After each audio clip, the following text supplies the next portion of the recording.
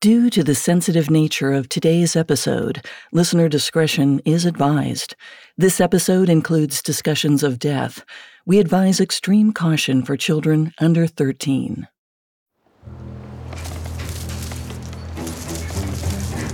On the morning of November 8th, 2018, California fireman Matt McKenzie woke up to the sound of pine needles banging against the roof of his station.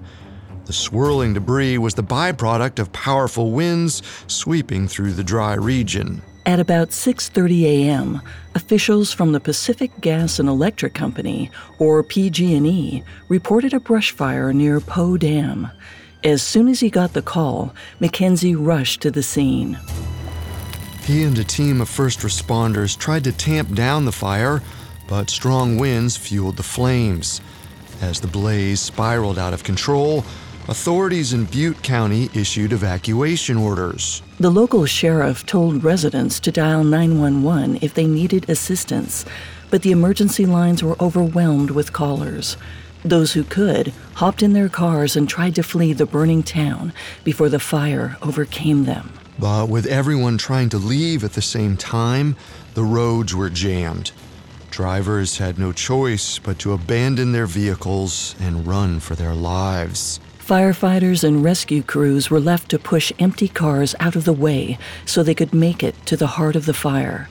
It was an apocalyptic scene that would ultimately take lives, destroy homes, and burn an entire town to the ground. When the dust settled, it would prove to be the deadliest fire in California history, and all eyes would turn to the company that reported the fire in the first place. PG&E.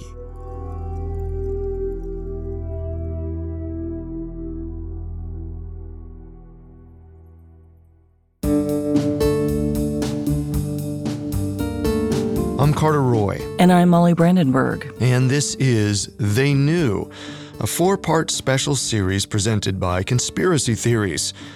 When a tragedy occurs, we often find ourselves asking, how could this happen?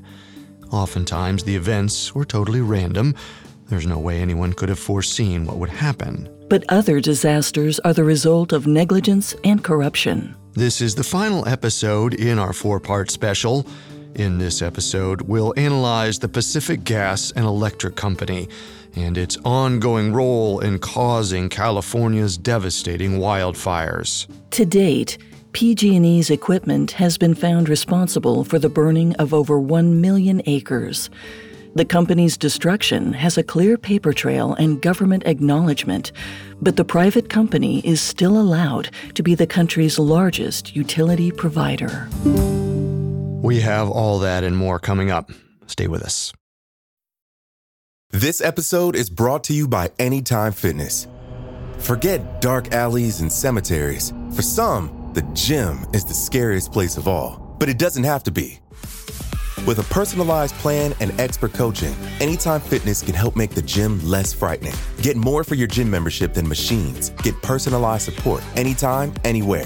Visit AnytimeFitness.com to try it for free today. Terms, conditions, and restrictions apply. See website for details. Life is a highway, and on it there will be many chicken sandwiches. But there's only one McCrispy. So go ahead and hit the turn signal if you know about this juicy gem of a detour. At Evernorth Health Services, we believe costs shouldn't get in the way of life-changing care, and we're doing everything in our power to make it possible. Behavioral health solutions that also keep your projections at their best? It's possible. Pharmacy benefits that benefit your bottom line? It's possible. Complex specialty care that cares about your ROI? It's possible. Because we're already doing it. All while saving businesses billions. That's Wonder made possible. Learn more at evernorth.com/wonder. If you live in Northern or Central California, you likely pay your power bill to PG&E. It's a historic company that's been keeping lights on across California for well over a century. By the 1930s, PG&E had gobbled up enough smaller companies to become a monopoly. And despite the fact that monopolies are generally illegal in the U.S., the government has frequently made exceptions for public utility corporations. It's too costly for a new competitor to build a power grid from the bottom up. So the state has entrusted PG&E to be the sole provider of electricity for major regions throughout California. But unlike a standard monopoly, PG&E can't simply jack up its prices. It's at the mercy of the California Public Utilities Commission, or CPUC, which regulates the rates charged to customers. Despite lacking competition, PG&E provided reliable electric and natural gas service for the first half of the 20th century. But as the company grew, so did its track record for causing disasters. In 1997, PG&E was fined $2 million and convicted of more than 700 misdemeanors, largely for failing to trim trees that were brushing against the company's power lines. Even just a spark from one of the high-voltage cables could set plants ablaze and grow into an expansive wildfire. Unfortunately, the company's problems only compounded in the years ahead. PG&E struggled to upkeep the equipment in its 70,000 square mile service area. For context, that's larger than the entire state of Florida. Because PG&E had a significant amount of customers throughout various regions, it relied on complex infrastructure to circulate natural gas. When gas is transported through a pipeline, it needs to be occasionally pressurized in order to continue flowing onward. This process takes place in compressor stations and cooling towers, like the ones PG&E had near Hinckley in Southern California. And in order to keep much of this machinery from rusting, the company relied on a toxic substance called chromium-6. According to the Federal Occupational Safety and Health Administration, exposure to chromium-6 can cause a number of health issues, including respiratory cancer, eye damage, and skin irritation. From 1952 to 1966, PG&E dumped 370 million gallons of poisonous wastewater from its cooling tower into ponds around Hinckley. And if you've seen the movie Erin Brockovich, you might know what comes next. The hazardous material seeped into the city's soil and contaminated water wells. But PG&E didn't tell the local water board until 1987, long after the carcinogenic wastewater had been discarded into the community. In the next few years, the residents of Hinckley sued PG&E and won. The company was ordered to pay $333 million, the largest settlement ever paid in a direct action lawsuit at the time. Despite the hefty payout, PG&E remained one of the largest utility companies in the United States. If anything, the settlement may have caused executives to worry more about the corporation's bottom line. In the decades since the Hinckley disaster, PG&E has earned a reputation for cutting corners. Its outdated equipment has led to deadly gas pipeline explosions and wildfires throughout California. Yet to many people, it seemed like the company calculated that it was cheaper to pay fines than upgrade its infrastructure. Rather than learning from its mistakes, PG&E's failures have only grown more catastrophic in recent years. In 2009, a California state inspector warned PG&E about safety problems in its gas distribution system. The company was apparently failing to comply with federal laws regulating pipelines, which left the public in danger. Yet it seems the corporation decided not to heed the warning, which it managed to get away with, in part because the CPUC trusted PG&E to develop their own, quote, culture of safety. The state's approach meant that there was little incentive for PG&E to fix its problems. That is, until a disaster occurred. September 9th, 2010, was a quiet, albeit windy night in San Bruno, a Bay Area suburb. On that night, one of PG&E's underground gas pipes exploded. The blast triggered what felt like a small earthquake and set off a fireball more than 1,000 feet into the air. 8 people were killed, 58 were injured, and 38 homes were destroyed. Dozens more were damaged. Survivors found their community ravaged with a crater the size of an intersection. Obviously, everyone had one burning question: who was to blame? A subsequent investigation by the Federal National Transportation Safety Board, or NTSB, found PG&E to be at fault for the tragedy. According to the NTSB's report, the gas pipeline that exploded was installed in 1956. It didn't even meet the safety standards then, much less modern-day regulations. Armed with those findings, the government sued PG&E. A federal court ultimately convicted the public utility company on 6 felony counts, including violating pipeline safety standards and obstructing justice during the investigation. The corporation was punished with a $3 million fine, a 5-year probation period, independent safety monitoring, and 10,000 hours of community service. And after the San Bruno explosion, PG&E initially appeared to treat the disaster as a wake-up call to upgrade its infrastructure. Although the company kept records of its power lines, some of them hadn't been updated in the last 40 years. In many cases, the corporation's database lacked specifics about its machinery, like the make and age of switches, circuit breakers, and voltage regulators. This meant they were missing crucial information to assess the system's safety risks. In an effort to resolve the issue, PG&E commissioned an audit of infrastructure by consulting firm Quanta Technology. Despite Quanta's best efforts, they couldn't identify the age of nearly 7,000 towers in PG&E's 115 kilovolt system.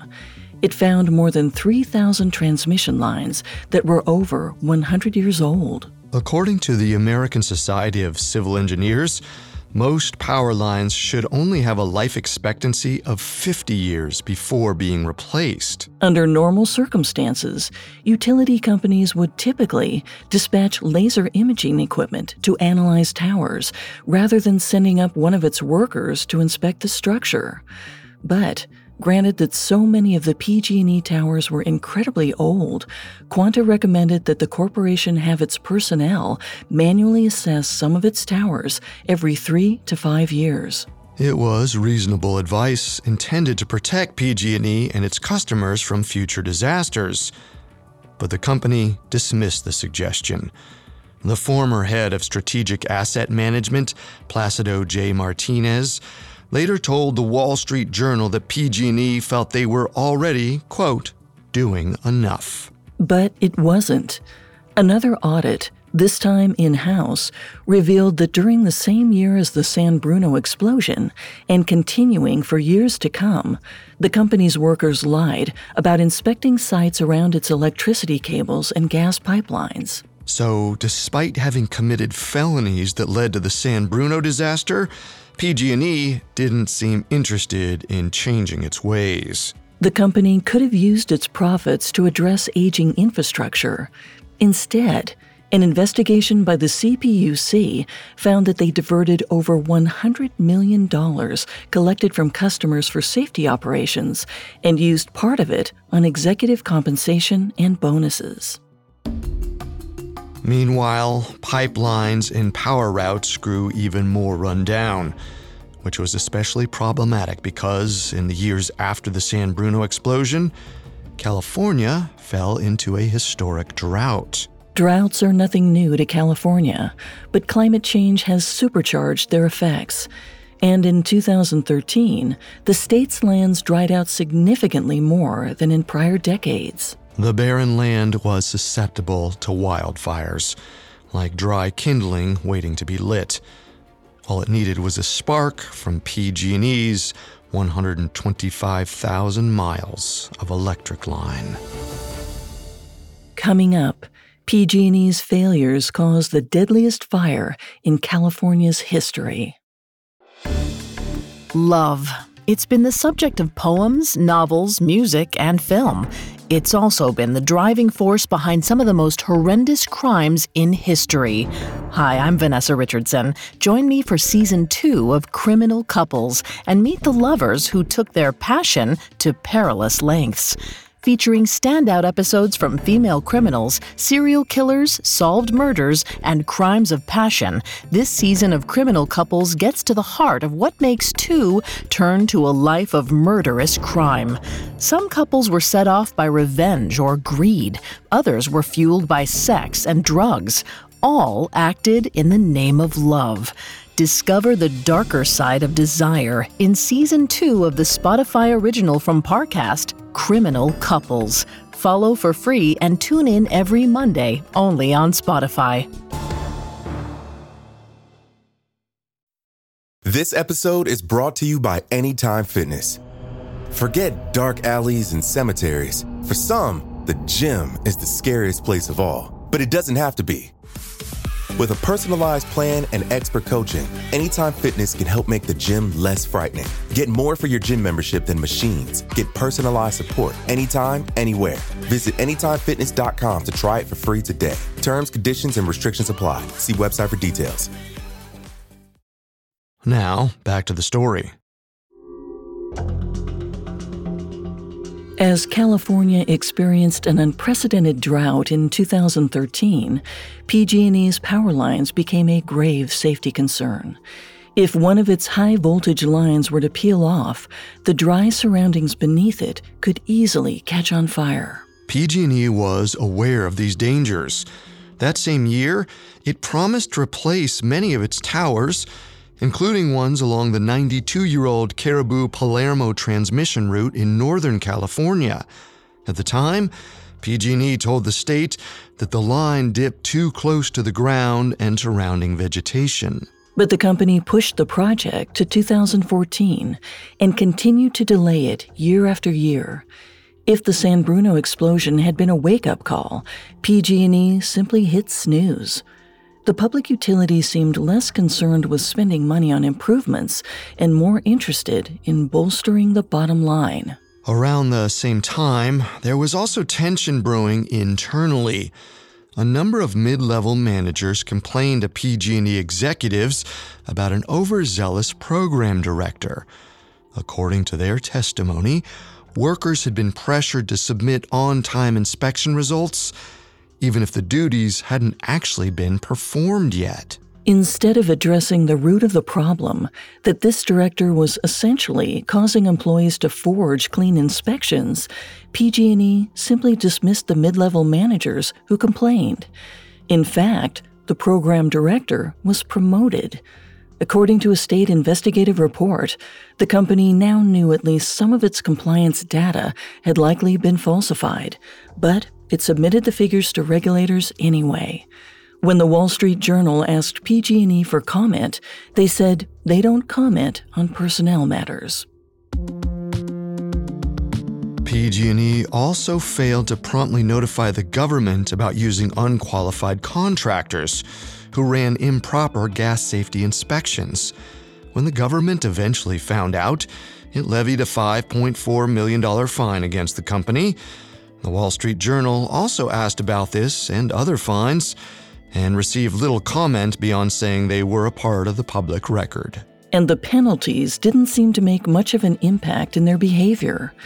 Perhaps relatively small multi-million-dollar punishments weren't enough of a deterrent for a multi-billion-dollar corporation. Some investigators have suggested that the investor-owned utility was focused on reporting high revenue to shareholders, prioritizing its stock price over its customers. Whatever their reasoning, PG&E did not make the necessary investments to retrofit its power and gas lines. But just when it felt like the company had swept the memory of San Bruno under the rug, California regulators finally issued their punishment for the disaster. In April 2015, the California Public Utilities Commission voted unanimously to fine PG&E $1.6 billion for over 2,000 violations of federal and state safety laws. It was the largest penalty ever levied against a utility company in California at the time. The government also forced the public utility to return $635 million that it had billed customers for pipeline upgrades that were botched or never made at all. That kind of record-breaking punishment might have been enough of a penalty to force another company to get its act together, but not for PG&E.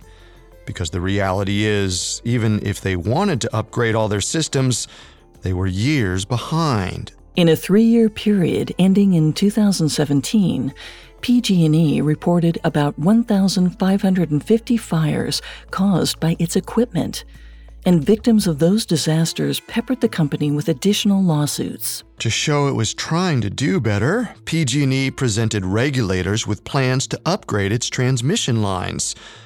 But rather than make good on those retrofits, the projects were delayed, including the $30.3 million upgrade scheduled for the Caribou-Palermo transmission route. By 2017, as California's drought raged on, an internal presentation at PG&E showed that much of its dodgy infrastructure remained in place.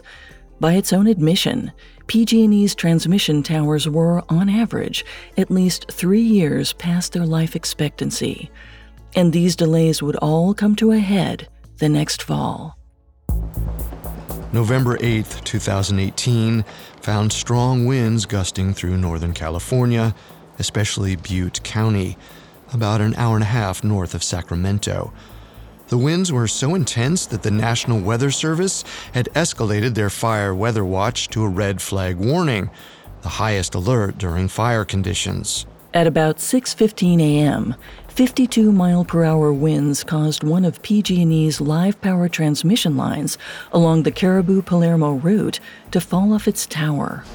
Not only did this cause a power outage in the area, but the live power line sparked a fire once it fell onto the dry brush, and the winds fanned the flames.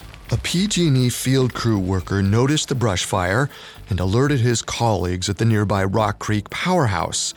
By 6:33 a.m., PG&E personnel had notified authorities about the blaze. They called it the Camp Fire because of its proximity to Camp Creek Road. 15 minutes later, Captain Matt McKenzie was the first firefighter on the scene. Right away, he recognized the possibility of a disaster. The blaze had already scorched 10 acres and was poised to expand. McKenzie radioed in to his colleagues, quote, "This has got potential for a major incident." He requested a bevy of firefighters, engines, water tenders, and bulldozers, but they couldn't get to the fire right away because of its location and the intense weather. The unpaved road that led to the fire was too precarious for fire engines to speed through, and helicopters couldn't fly in the fierce winds, which meant that flying embers could simply keep fluttering and ignite additional fires on the flammable dry land. To protect residents in local communities, at 7:23 a.m., authorities issued evacuation orders. The Butte County Sheriff later tweeted for residents to call 911 if they needed any help leaving, but the dispatchers were completely unprepared for the onslaught of calls that came in. Among the 52,000 residents ordered to evacuate were 68-year-old Susan Orr and her 71-year-old husband, Gilbert. The couple was in the middle of breakfast when they saw the inferno through their window. They scooped up their dog, Duke, and ran to their Trans Am. The Orrs were among the lucky ones. Some of their neighbors weren't able to escape in time and perished just footsteps from their homes. Others found themselves almost reaching safety, only to encounter danger once on the road. At 8:07 a.m., a fallen tree blocked the main route out of Concow, one of the towns in the thick of the fire. This left a crew of first responders and 20 residents boxed in. 8 of them died in the relentless blaze. Elsewhere in the area, escape routes were jammed with tens of thousands of people, all trying to leave at once. As the fire closed in, residents ditched their cars and ran for their lives. Among them was 34-year-old Nicole Jolly. With each step, the rubber on the bottom of her shoes melted into the asphalt beneath her.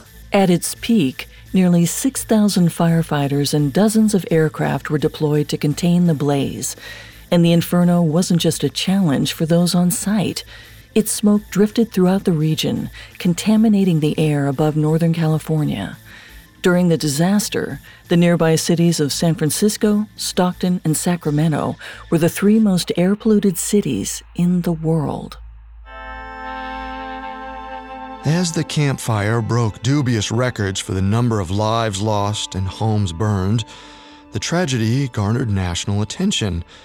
The federal government declared a public health emergency in California, and then President Donald Trump visited the devastated town of Paradise. Others at the scene included Paradise Mayor Jody Jones, California Governor Jerry Brown, and Governor-elect Gavin Newsom.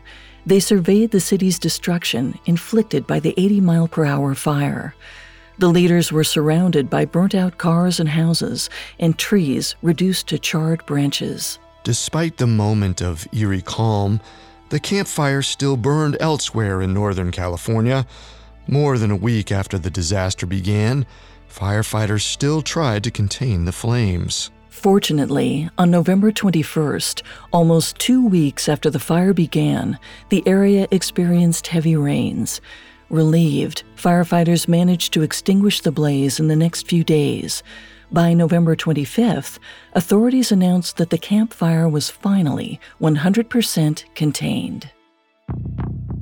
The news of containment brought relief, but Californians still had to confront the sheer horror of just how much damage had been done. The Camp Fire officially claimed 86 lives, making it the deadliest wildfire in California history. Among the casualties was 96-year-old Ethel Colleen Riggs. Her grandson, Steve Bradley, was a former volunteer firefighter who drove from Sacramento in an attempt to rescue her. But he wasn't able to make it in time. Riggs's remains were found in her home's laundry room.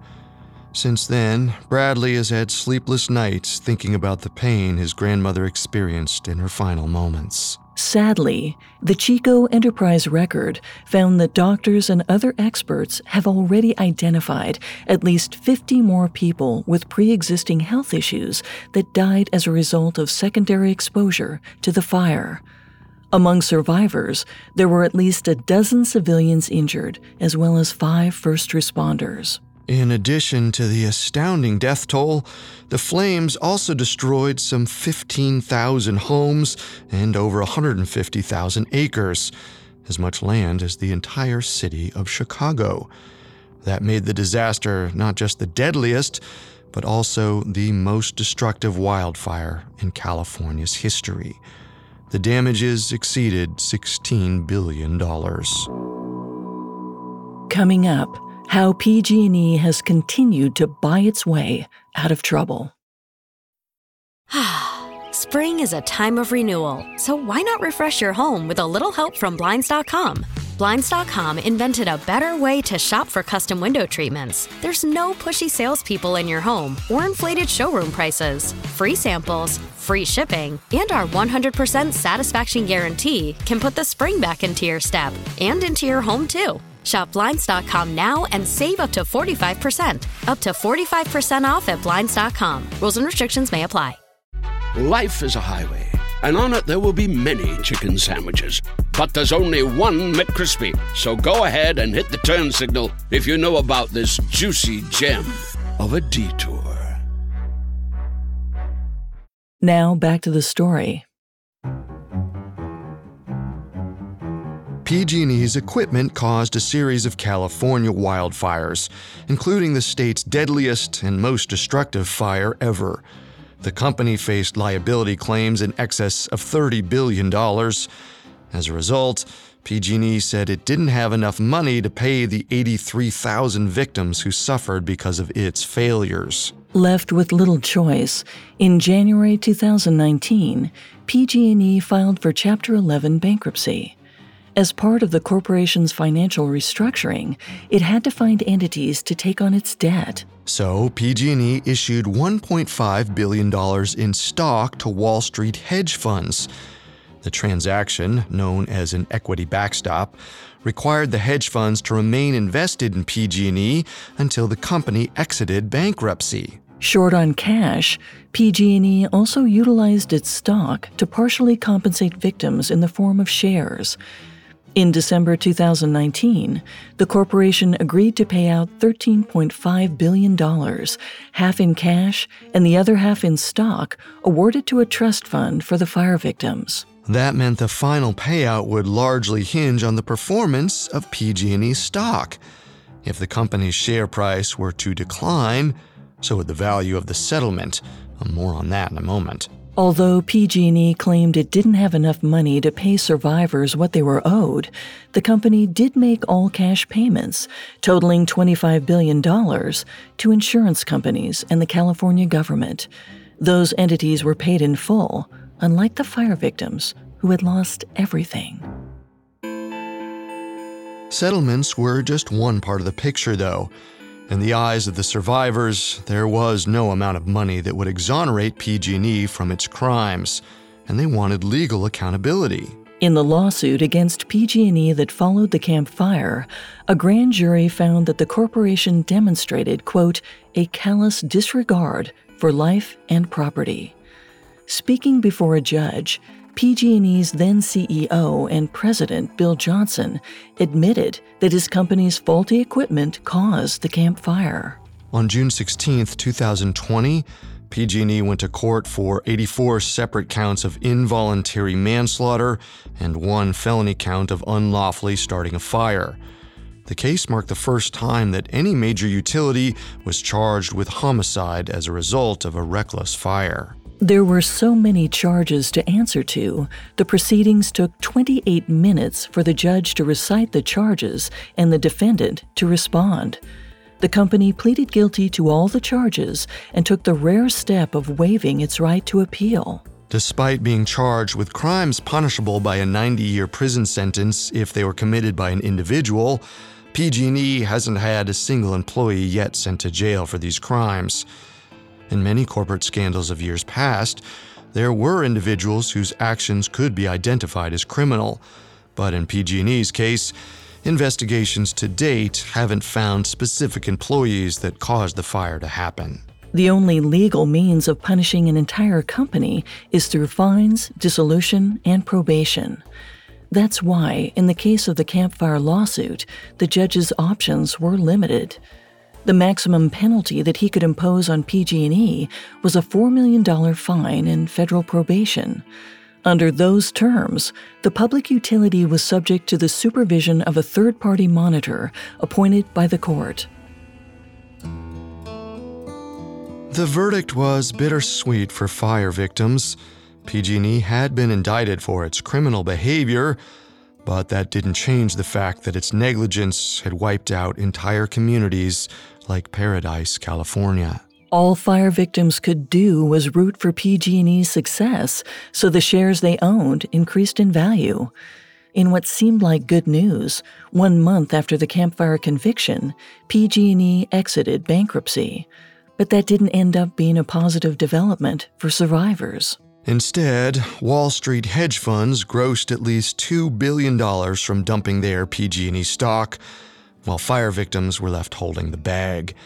The sell-off further depressed the value of PG&E shares, which the survivor settlement was tethered to. They had been promised $6.75 billion worth of stock, but now survivors' shares were only worth about $4.5 billion, about 33% less than they were owed. The hedge fund's exits also meant that PG&E had more debt.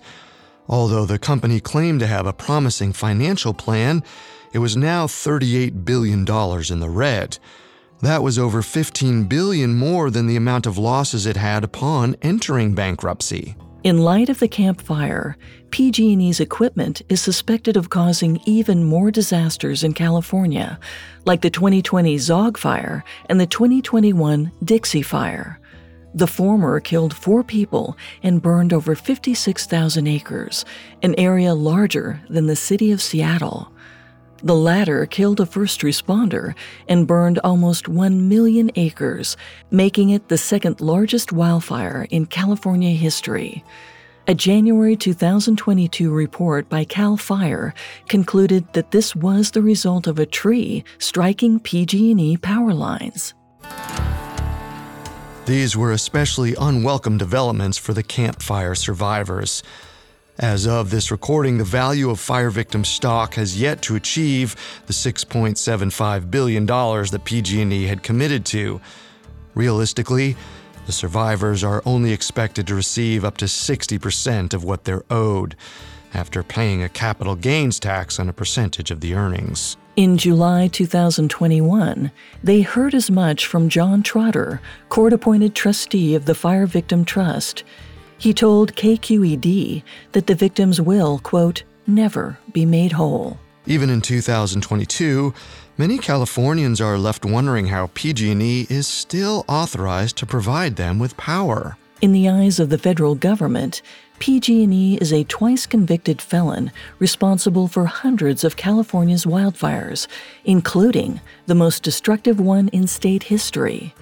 It's one of the few U.S. corporations ever to be charged with homicide.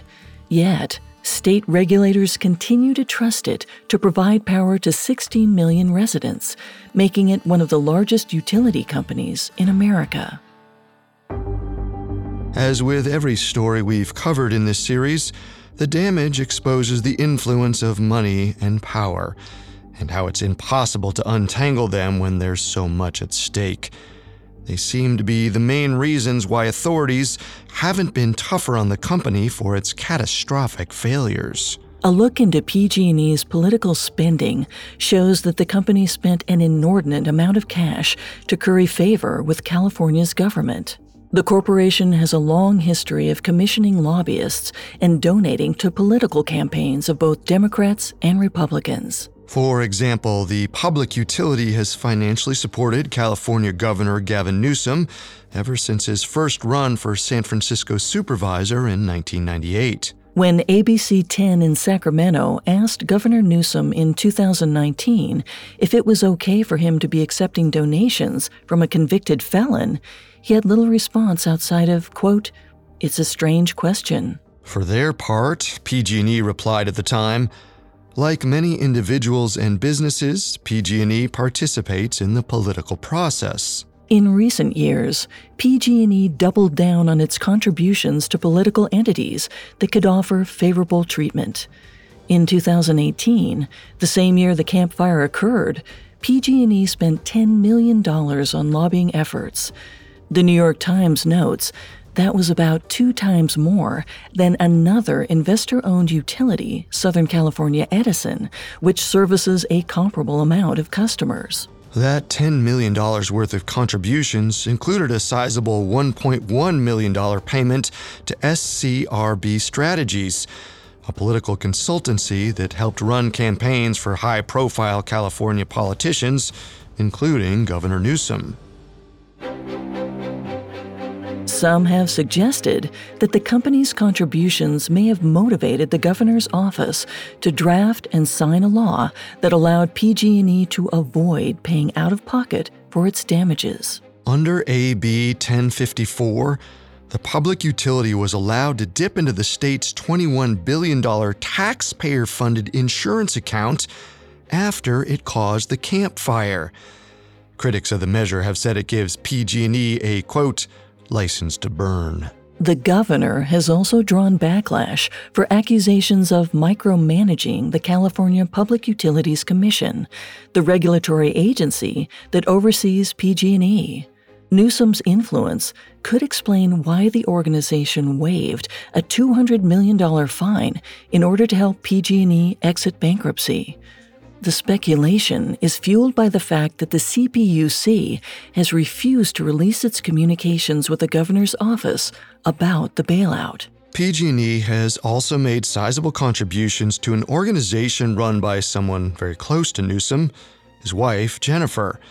Between 2016 and 2018, PG&E donated nearly $300,000 to her nonprofit, the Representation Project.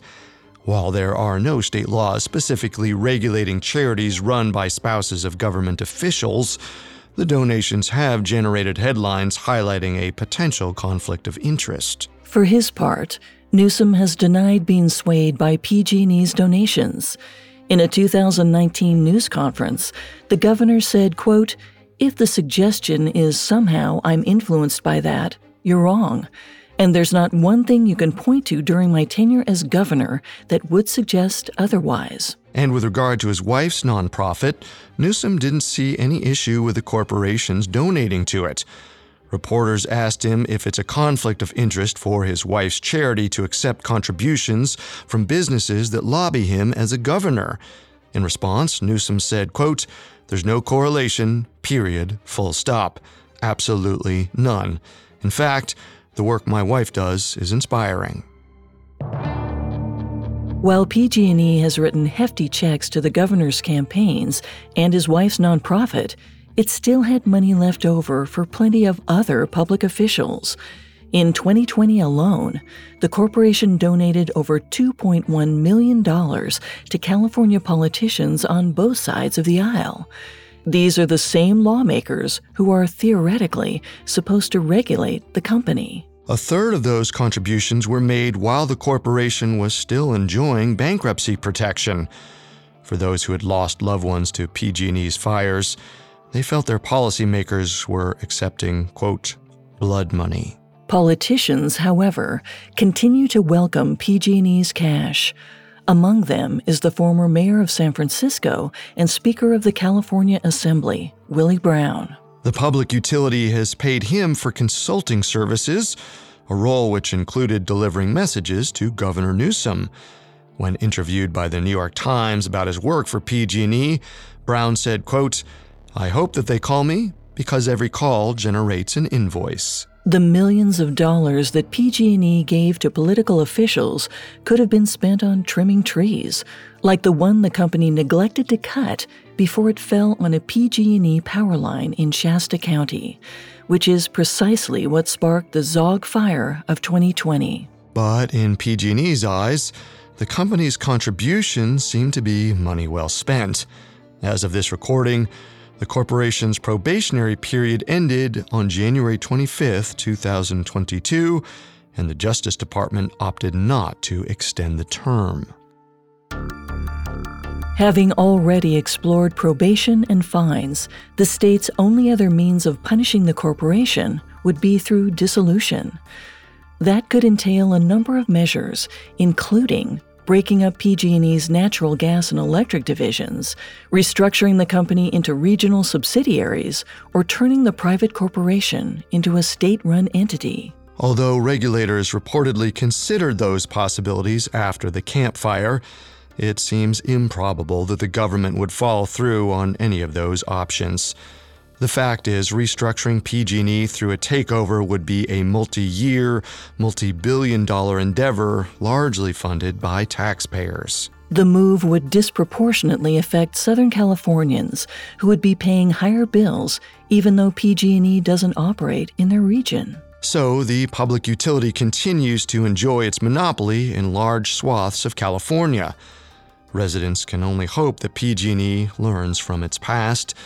With Patty Popian as the new CEO, the fifth leader in less than 3 years, it's still unclear if she can turn the ship around. In a hopeful sign of things to come, Poppy has said that the company will spend up to $30 billion to bury power lines over the next few years. But the Dixie Fire, the second largest fire by acreage in the state's history, also occurred on her watch as CEO, which might be all the more proof that it takes a worst-case scenario to spur change at the company. PG&E and the other culprits we've explored in this series may have caused havoc in different ways, but they all highlight the same problem. Money and power are the seeds of institutional negligence, and it can have devastating consequences for everyone else. But government and business leaders are often too consumed with maintaining authority and profits to acknowledge the damage they're capable of inflicting. From Love Canal in the 1970s to PG&E's ongoing failures, the people and organizations we trust have shown how easily their judgment can be corrupted. This situation isn't unique to American culture. It's just as likely to cause a disaster in Flint, Michigan, as it is in Fukushima, Japan. In the stories we've presented, when the corporate executives and politicians opted for personal gain over public safety, they knew what they were doing. and they chose to do it anyway.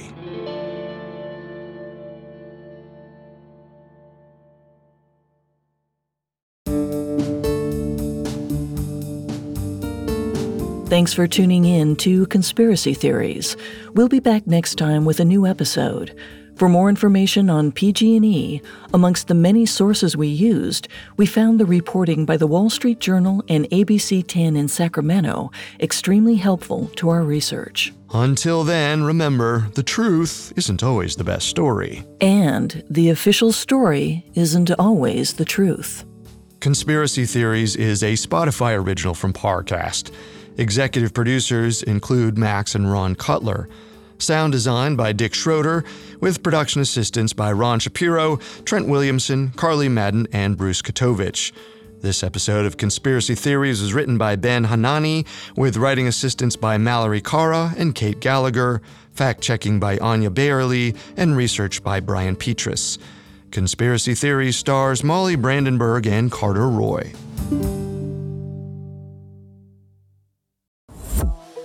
It's been said that love is a many-splendored thing. That is, until it's not. In Season 2 of Criminal Couples, discover true stories of couples who turned their love lives into a life of crime. Lies and deceit are just the beginning. Follow the Spotify original from Parcast, Criminal Couples. Catch new episodes every Monday, free and only on Spotify.